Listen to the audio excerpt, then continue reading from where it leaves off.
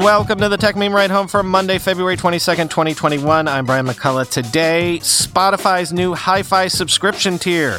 Clubhouse has security concerns. Apple is king of the smartphone hill once again.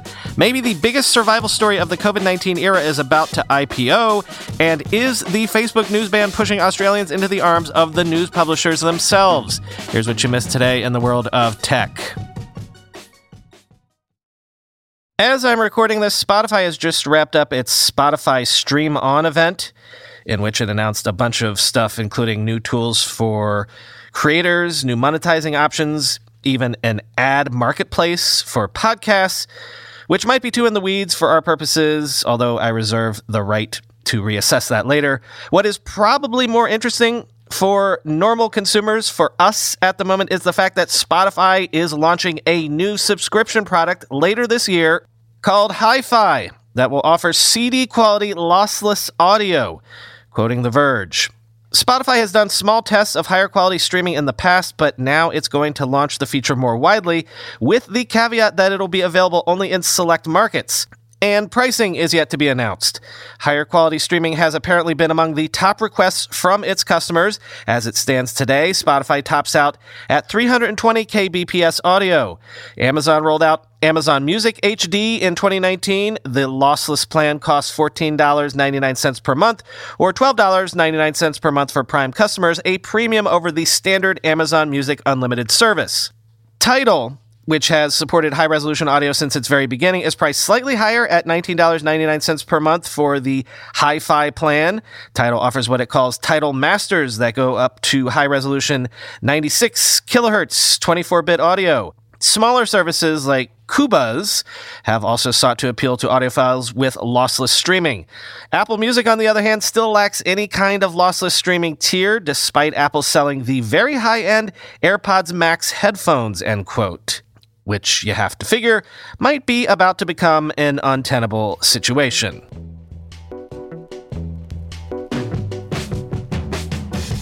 Clubhouse has announced that it has added security safeguards and banned a user after some Clubhouse audio and metadata from Clubhouse rooms was found on a third-party website, quoting Bloomberg. An unidentified user was able to stream Clubhouse audio feeds this weekend from multiple rooms into their own third-party website, said Rima Banase, a spokesman for Clubhouse. While the company says it's permanently banned that particular user and installed new safeguards to prevent a repeat, researchers contend the platform may not be in a position to make such promises. Users of the invitation-only iOS app should assume all conversations are being recorded. The Stanford Internet Observatory, which was first to publicly raise security concerns on February 13th, said late Sunday, quote, Clubhouse cannot provide any privacy promises for conversations held anywhere around the world, said Alex Stamos, director of the SIO and Facebook's former security chief. Stamos and his team were also able to confirm that Clubhouse relies on a Shanghai-based startup called Agora to handle much of its back-end operations. While Clubhouse is responsible for its user experience, like adding new friends and finding rooms, the platform relies on the Chinese company to provide its data traffic and audio production, he said. Clubhouse's dependence on Agora raises extensive privacy concerns, especially for Chinese citizens and dissidents under the impression their conversations are beyond the reach of state surveillance, Stamos said, end quote. In a statement to The Verge, Agora said it, quote, does not have access to, share, or store personally identifiable end-user data, and that it does not route, quote, voice or video traffic from non-China-based users through China, end quote. As for this particular hack, I have been told by a researcher I trust that at least as of recently, you could use Clubhouse's backend to directly siphon audio out of any Clubhouse room and record it. I believe Clubhouse has been aware of the situation, but as Dara Arbasanjo tweeted, quote, there is a mistaken assumption by some people that Clubhouse audio can't be recorded. It's just an app with an internal API. Anyone can reverse engineer it and interact with the service with their own client. And even if not, Ted Cruz's group chats leaked. Any participant can leak, end quote. Yes, that's a lesson for all of us on Clubhouse. Anyone that's in the room where it happens can potentially talk about what happened when they leave the room.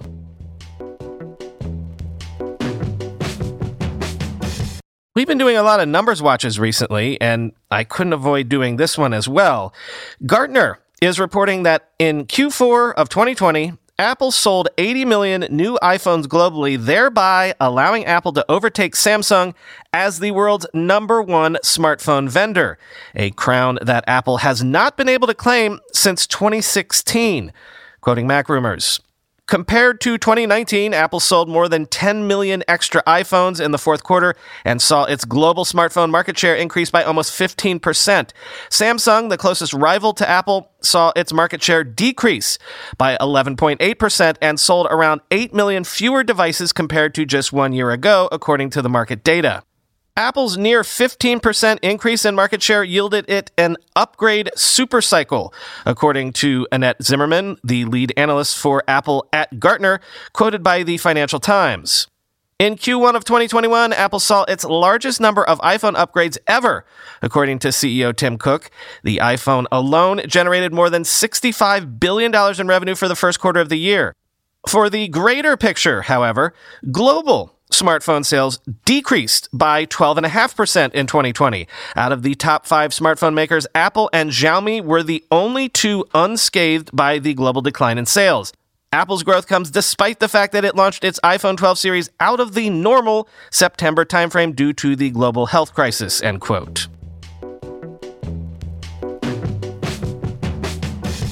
Speaking of our pandemic year, I've got an IPO rumor that will allow us to do some interesting reflection on succeeding in COVID times.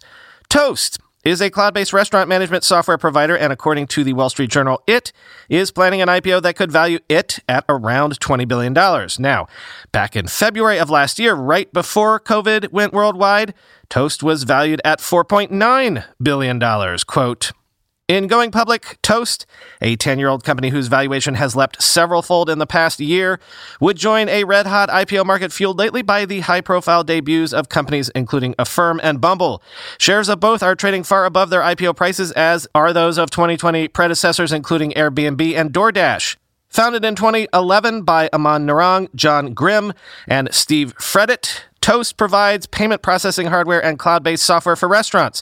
Aside from core point-of-sale offerings, its products include payroll processing and email marketing, and it also lends to restaurants through Toast Capital.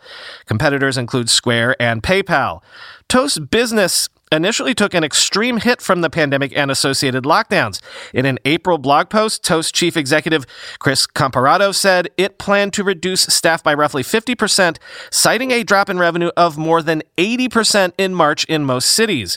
By mid-year, however, Toast Business started to rebound with new demand for its software as restaurants transitioned to takeout services and other offerings amid lockdown restrictions, end quote. So the point I want to make is this. When I say, as I've done many times recently, that anyone remotely close to plausibly being able to hit public markets is going to try to do so right now, this is what I mean. I cannot possibly think of an industry harder hit this year than restaurants, maybe the cruise industry. So the fact that Toast, serving those restaurants, could possibly 4x its valuation in just a year, and in this year of all years, is just incredible. Now, it does sound like Toast was able to pivot successfully to help restaurants when they needed to pivot themselves to takeout, but also I think this reflects, number one, just what I said, that investors are starving for any tech IPOs right now, so get while the getting is good, but also two, SaaS.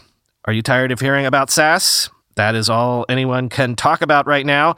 Now that we've been collecting the interesting raises in a scientific way, I can tell you that like half of the interesting raises lately have been SaaS plays for different industries or different competencies. Like, I could do a whole episode and do nothing but tell you about enterprise SaaS raises. So much so that some startups have been popping up to help companies manage their dozens of SaaS subscriptions and platforms all in one dashboard.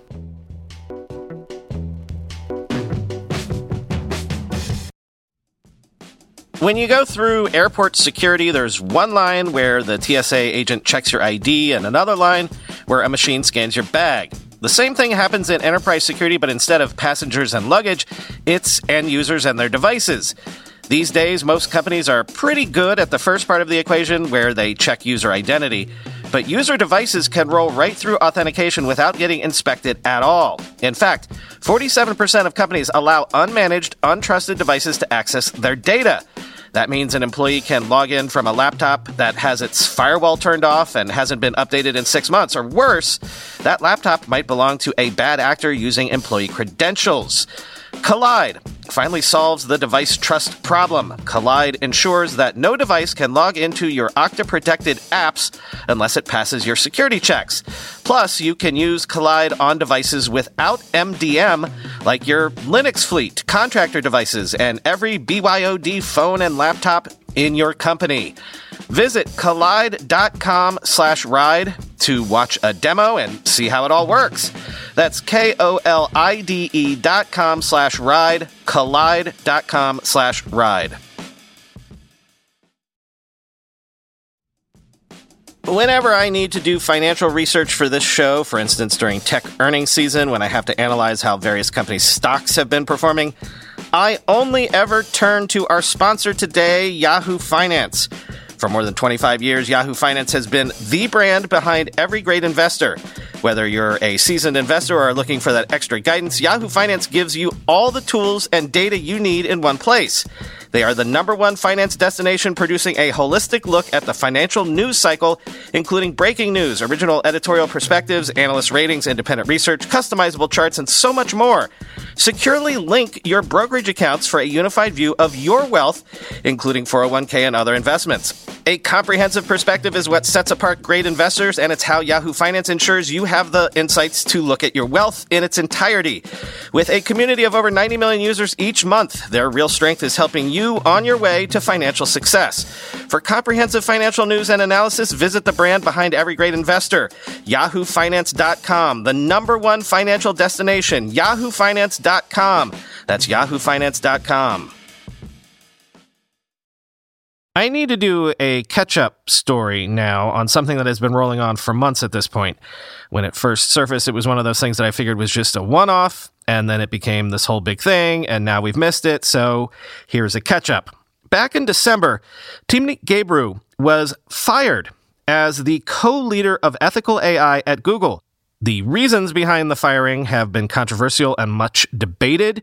Was it because Gebru authored a paper that was underlying the risks of large language AI models which Google leans on itself for its AI research? I.e., was she fired for being too critical of Google's own practices, or was she fired for some of the cultural reasons that others have alleged go on inside of Google in recent years? Quoting Gebru herself in an interview with VentureBeat, "They paint me as this angry black woman because they put you in this terrible workplace, and if you speak up about it, then you become a problem. And then they start talking about de-escalation strategies. You write emails, they get ignored. You write documents, and they get ignored. Then you discuss how it's being done, and then they talk about you as if you're some angry black woman who needs to be contained," end quote. So whatever the truth here, more than 1,200 Google employees and 1,500 AI leaders in academia and industry signed a petition condemning the termination of Gebru. And now, over the weekend, Margaret Mitchell, the other co-lead of Google's ethical AI team, said she had been fired, quoting Axios. Mitchell has been locked out of the corporate email since last month after what a source says was her effort to search corporate correspondence for evidence to back up Gebru's claim of discrimination and harassment. Mitchell also posted a tweet critical of Google's handling of Gebru and a subsequent meeting between CEO Sundar Pichai and historically black college and university leaders. Quote, "Say you have a problem with consistently alienating black women and have caused serious damage in their lives. You could A, try to undo that damage, or B, try to find more black people to like you. The tokenism approach. Good luck," end quote. That was Mitchell in a July Twitter post. Google, in a statement to Axios, said, quote, "After conducting a review of this manager's conduct, we confirmed that there were multiple violations of our code of conduct, as well as our security policies, which included the exfiltration of confidential business-sensitive documents and private data of other employees," end quote. Now, what is even more bizarre is that all went down the same day that Google's AI head, Jeff Dean, had apologized in an email about how the Timnit Gebru's situation was handled, saying his team should have managed the situation, quote, with more sensitivity, end quote. So, wow. As Jason Snell tweeted, quote, that feeling when your Friday afternoon news dump non-apology about your previous messed up AI ethics firing gets in the way of your Friday afternoon news dump about your latest messed up AI ethics firing, end quote. And as Daisuke Wakabayashi tweeted, quote, I really can't think of how Google could have handled this thing worse. They've let it drag on for weeks with a drip, drip, drip of ugly headlines. In the end, they've gutted the leadership of their AI ethics team, which is, to put it generously, worrying, end quote. Finally today, a bounce back from that whole Australian law controversy from last week. According to App Annie, the Australian Broadcasting Corporation's news app was briefly the most downloaded app on the Australian App Store after Facebook's news ban announcement, quoting The Verge. Facebook's ban dramatically shrunk the audience for some Australian news outlets, sending traffic down 93% the day after the ban was put in place, according to Nieman Lab. But ABC News responded by adding a banner to its homepage that said, missing our news on Facebook? Get the latest news and live notifications with the ABC News app. Since then, the app has risen from the high 400s to its current spot at number 2. Whatever the reason, readers heading directly to news sources over the social media sites that cannibalize them seems like a positive, and other news organizations could potentially take advantage of the ban in similar ways. It's an unintended effect of Facebook's hardline approach compared to its competitor Google, which struck a partnership deal with 3 of Australia's largest media companies, 7 West Media, 9 Entertainment, and News Corp for its news showcase, end quote. Again, remember when this all started and Google said it might shut down in Australia completely, and then Microsoft said, no worries, we've got Bing. Bing is here, ready and willing to take up the slack. I said at the time that I wanted both sides to just do it. Just call each other's bluffs, because I figured this would be like running a real-world, full-on controlled experiment. Do the big platforms have unfair moats and people would be just as fine in a world with only Bing? Would this prove the ways that incumbents do or do not have an unfair competitive advantage in tech? So yeah, maybe we've got a similar real-world experiment running here. Has social media intermediated the relationship between news producers and their consumers? Yes or no? Why or why not? And to what degree? Like so many of the things that we argue about with these tech oligarchs, we could get some definitive data from this on this Australian example, maybe.